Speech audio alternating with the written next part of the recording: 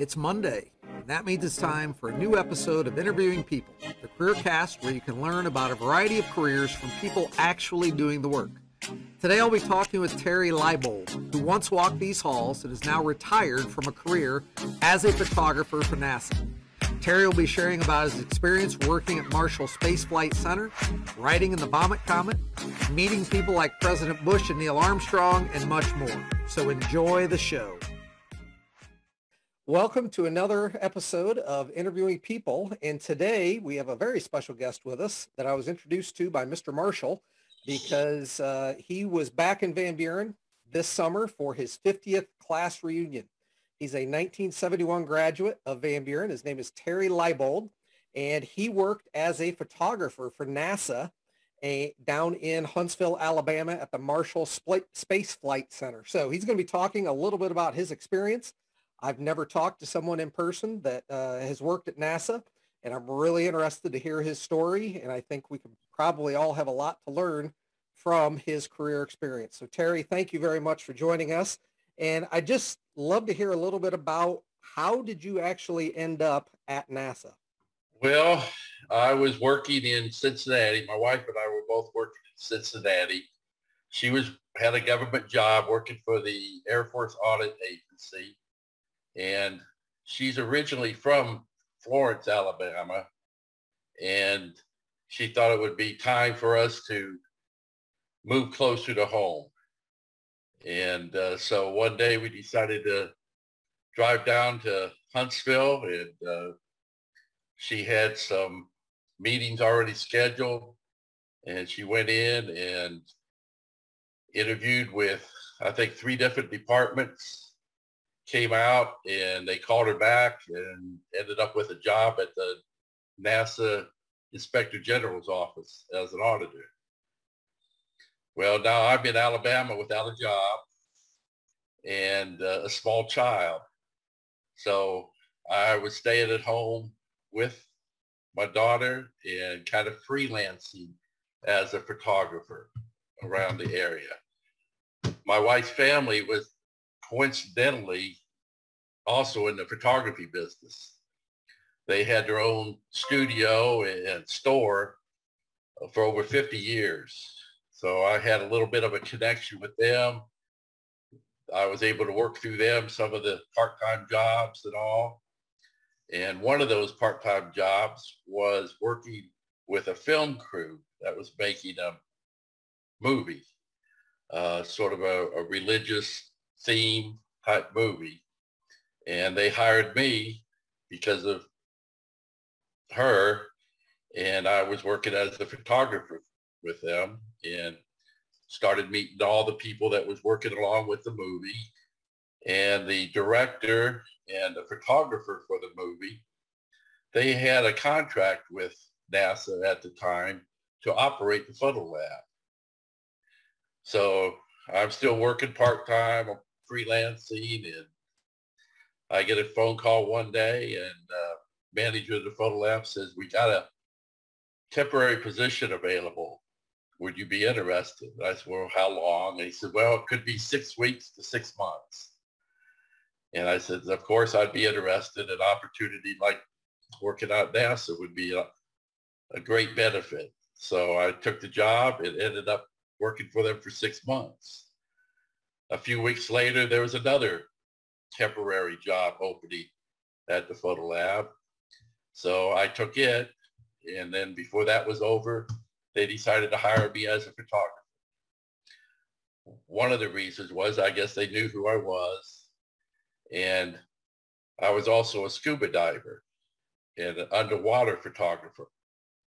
And one of the things that I enjoyed the most was acting as an underwater photographer in the Marshall Space Flight Center neutral buoyancy simulator.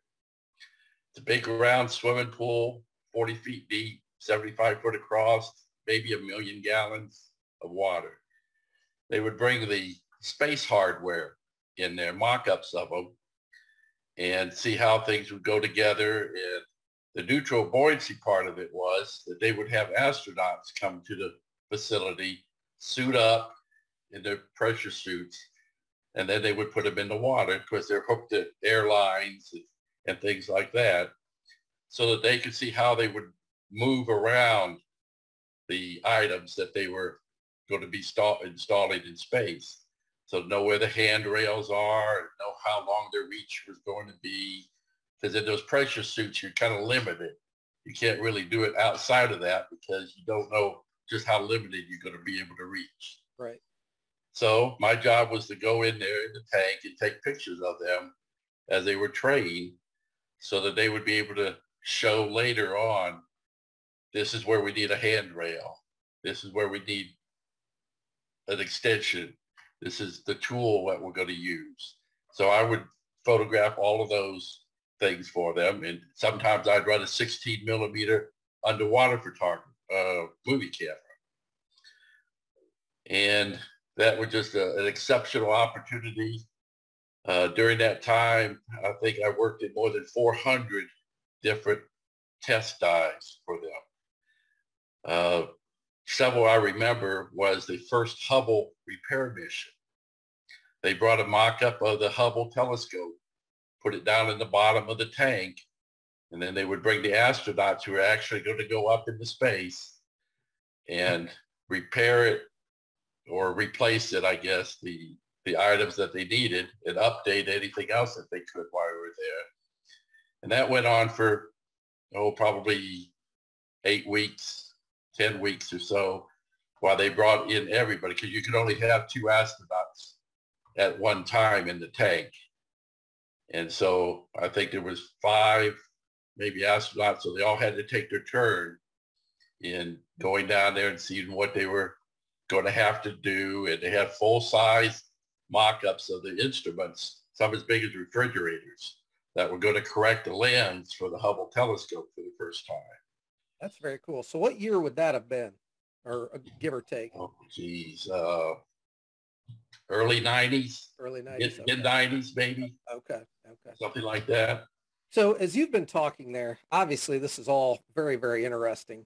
And I just keep thinking about something you said toward the beginning, was the idea of, having the relationship with your wife, her wife having a family that was in the photo business. And then they had the relationship with the movie company that was making the movie. And then they had, connections with NASA, so forth. One thing I'm trying to impress my students is the importance of building those relationships. And I know that obviously at the moment, you probably didn't realize how important those relationships were, but looking back now, you can see that.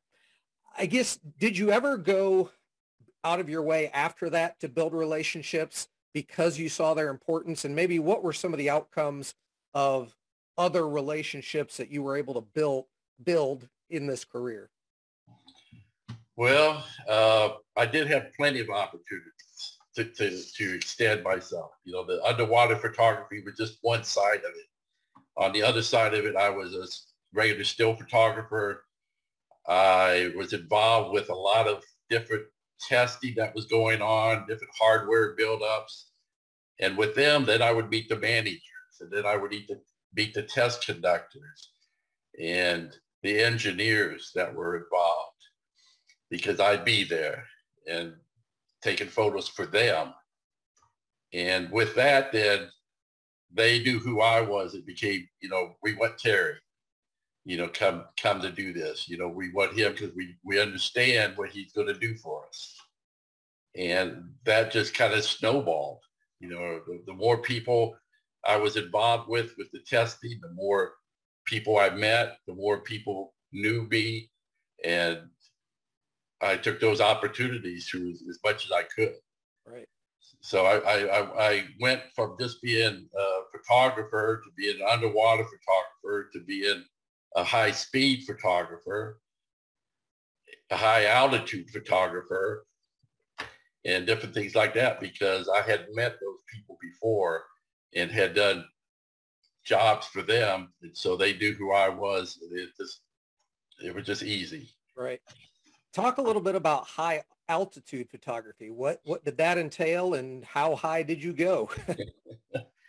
Well, I was asked by one of the people that I had already done test shots for them for their experiment that they were going to have aboard the space shuttle. So on the ground, I'm involved with them. I'm doing a lot of photography for them. It happened to be some type of an experiment that was to see how fluids would move in weightless environment. How much pressure would they need to push the fluid so that they could refuel in outer space was the end product of it. So they got their date to put their experiment on NASA's KC-135 aircraft. That's also referred to as the Vomit Comet. Okay, I have heard of that before, yeah. It's an airplane that does what they call parabolas. You go out over the Gulf of Mexico and they do a 2G climb, which makes you twice as heavy. You fall twice as fast. Everything goes down to your stomach, and then they go over the top and you're weightless for 45 seconds. Everything in your stomach then goes up to your throat, and you just lift off the ground and enjoy the weightless aspect of it. But I'm strapped down to the experiment so that I can sit and stay in position while they're doing it, free fall, and running a high-speed camera. To get that job, I had to go to, I think, Peterson Air Force Base out in Colorado to do their high altitude training, which meant that I was basically just a classroom half the day, and then they put me in a pressure chamber with the other people in the class, put a mask on us, and then evacuated the oxygen so that you would know how to react if something like that would happen. Then they would crack the door and everything would come fuzzy and foggy inside. So you had to be prepared for that possibility. So that in itself was just a load of fun, just being in that chamber with all the military people that were doing that. So I was fortunate to get on the plane, and I think over a 2-week period, I did maybe 150, 160 parabolas. Wow. Over that time. They did 40 a day. Out, turn around, come back, out, turn around, keep it out all over the ocean, over the Gulf of Mexico. Right. And then land back at Houston. Okay. And of course, there was always some free time at the end of each day when the experiments were done, when you were out of film, when everybody was satisfied for their results for that day, that you could play. And that's when they pick you up and they throw you the length of the plane and you fly through it like you're Superman. So you can't be beat. Yeah. Or something like that. But that came because of my contact with doing the job on the ground first, and my association with the scientists that were actually running that type of experiment. Right. And I ended up going out another week for another experiment because they knew I had been there before. Right. So now, as far as when you were in high school, did you take pictures? Is that what you'd always hoped to do when you were in high school, or was that just something that came about, again, because of your wife and her family? And well, actually, my father worked for Eastman Kodak there in Findlay, Ohio. They had a processing plant there. He was a chemist for them, mixing the chemicals for the processing machine. And he would always get experimental film that they were trying to change something out of it. They would give it to the employees, take pictures, and then bring it back so they could process it, see if the quality was good enough, what chemicals they would need to process it with, how they would have to change that.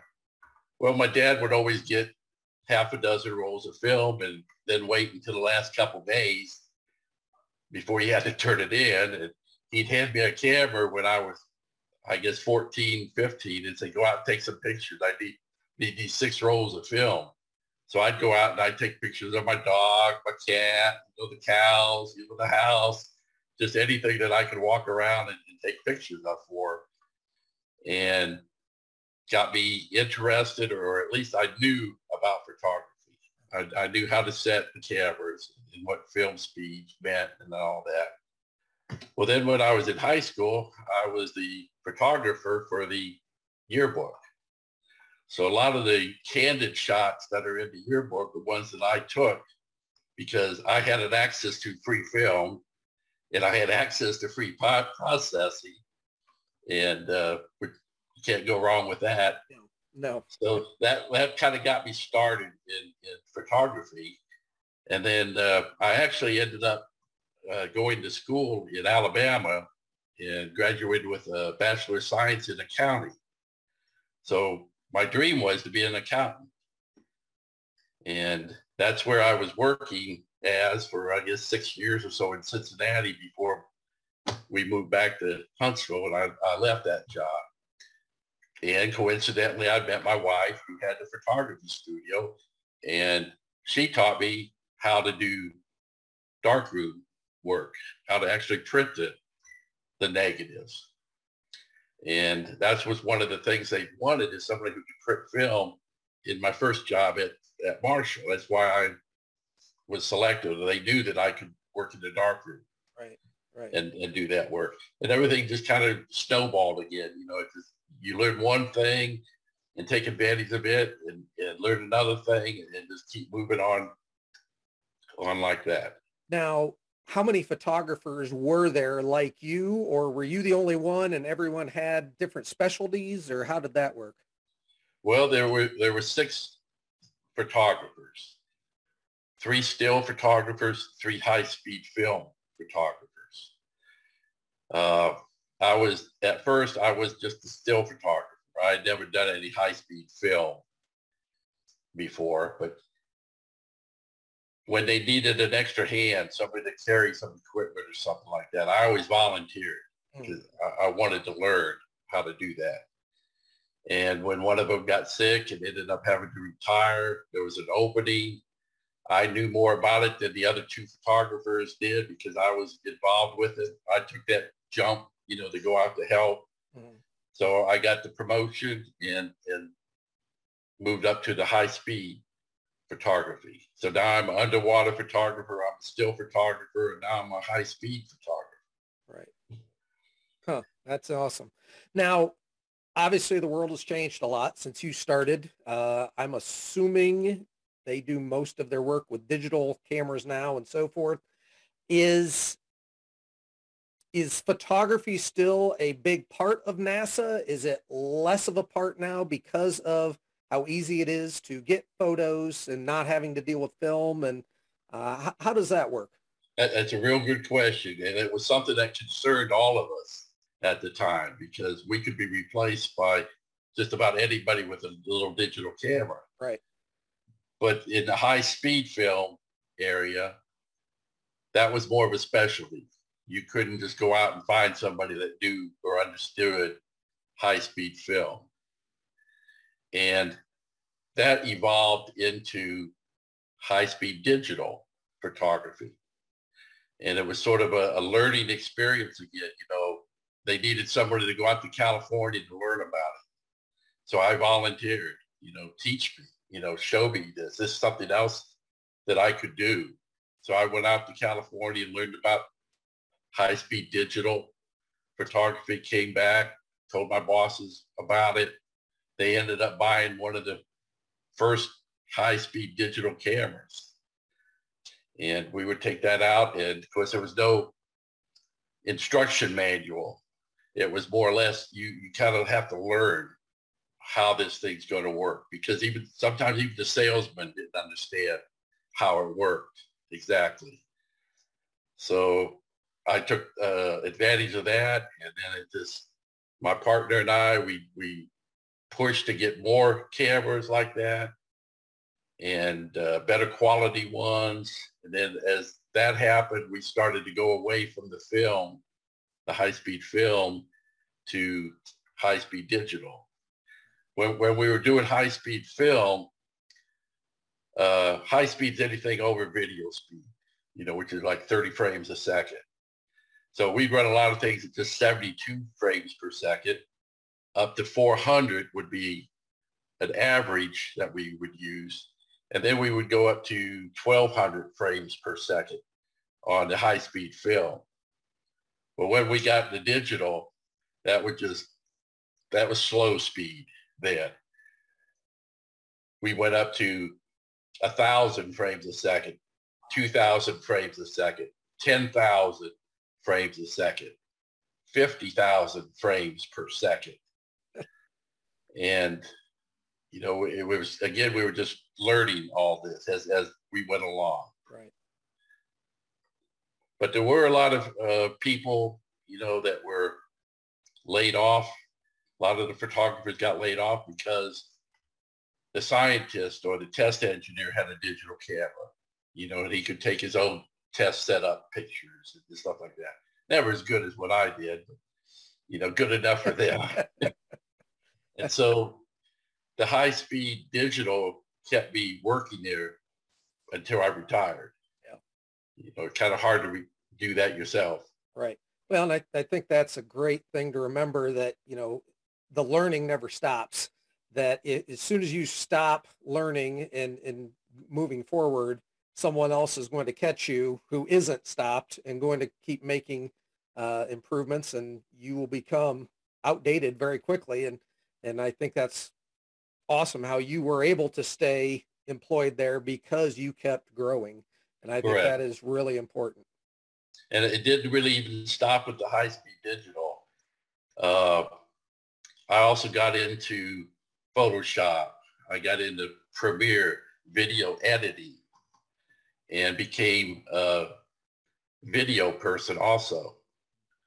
And because I could do still photography, video, do my own editing, they sent me over to England. They sent me to Germany because one guy could do two jobs. Right. I could stand there and take the stills, and then I could pick up a video camera and do the video work, and then come back and do all the editing and that. So, you know, you can't beat the opportunity that I had because of the extra knowledge I picked up. Right. Now, did you ever have the opportunity to go to other NASA facilities? I know you said you went to the Air Force Base to do some training. You know, did you go to Cape Canaveral? Did you go to Kennedy Space Center? Absolutely. I guess my first jobs, I think, was out in California at JPL maybe. And then I was at Houston doing some still work there for an experiment that came from Marshall that went to Houston prior to being put on this shuttle, to going to Kennedy for the same reasons. I was involved with Marshall Space Flight Center made the space station. Oh, wow. That's where it was manufactured, was at Marshall Space Flight Center. So while it was being manufactured, I've been involved with all the photos and things like that. And being aboard a piece of equipment that's going to be in space for 20 years or however long they're going to have them up there, that was just wonderful. You know, being able to walk in it before they set it up there. But I would also go there for some of the launch, the space shuttle launches were just amazing. I made it a purpose to go when they launched the Hubble repair missions, the first one and the second one, because I had worked in the underwater facility with the second one also. So those were two that I wanted to see, but then I would go down and see other launches at that time and get out on the stand, actually be in inches from touching the shuttle while it's on the stand. You know, just, of course you can't touch it, but you can get close. You know, they don't want anybody touching it. Yeah. Don't want to tip that over. Yeah. That's right. Don't put your fingerprints on it. Now, any well-known astronauts that you had the opportunity to meet as a result of this, or other dignitaries? Well, I took photos of George Bush when he was president. I sat next to Al Gore on a bus going from place to place for half a day. Lots of senators, lots of representatives, a Prince, a lot of Hollywood people would come out there that I would follow them around for their VIP tour and take pictures of them. Right. The astronauts that would come to the neutral buoyancy simulator, of course, I met all of them and worked with them quite often. And I don't know if they would know my last name, but they always knew Terry. And that was kind of cool. Yeah. And they would actually sit down and we would talk. You know, it wasn't like an astronaut talking to a crowd. It was two guys talking, or a guy and a girl talking. Right. And just getting more personal. And I certainly enjoyed that. Had my picture taken with a lot of them. Right. Well, that's very cool. And ended up meeting Neil Armstrong, John Glenn, some of the big guys. Right. Story Musgrave. Right. You know, some of the famous ones, which were just an honor and a privilege, really. Right. And speaking of some of those people, you know, you were in high school when the U.S. landed on the moon. I'm sure you had no idea sitting watching that on television that you would have so much interaction with that NASA program. No, as a matter of fact, when I was going to school, this would have been about going to college, about 1975 or something like that. My mother and father came down from Ohio to visit me and looking for things to do. And I said, well, let's go to Huntsville to the Space Museum over there. And so we did that. They had a bus tour that would take people out to the arsenal where the NASA was located. And one of the stops was the neutral buoyancy simulator. And I toured that, 15 years before I actually worked there. And I'm thinking, man, you know, at the time I was thinking, man, that'd be a great job to have, you know, diving in this tank, you know, and seeing all the things that happen. And then 15 years passed, and then I come back and I'm doing it. Well, that is a really, really good story, Terry. And I am really glad that you mentioned to Jack Marshall that you had worked at NASA as you were taking your school tour over this past summer. Really glad to have the opportunity to talk to you and just really appreciate the story. And I think it's great for students to hear, here's what's possible if you do simply, I think at one point you talked about just being there, just be there, be ready to work, be ready to help and get experience. And I think they'll be amazed at some of the doors that might open for them. And I think you're a great example of that. So I really, really appreciate you sharing all of this with us today. Well, thank you very much. Like I said, take the opportunities that are there. Thank you for watching this interview with retired NASA photographer Terry Leibold. I hope you learned valuable information from his career story, and be sure you don't miss upcoming interviews. Please click subscribe so you'll know when the next episode is released. Thank you for watching, and as always, remember the best part about Mondays is interviewing people.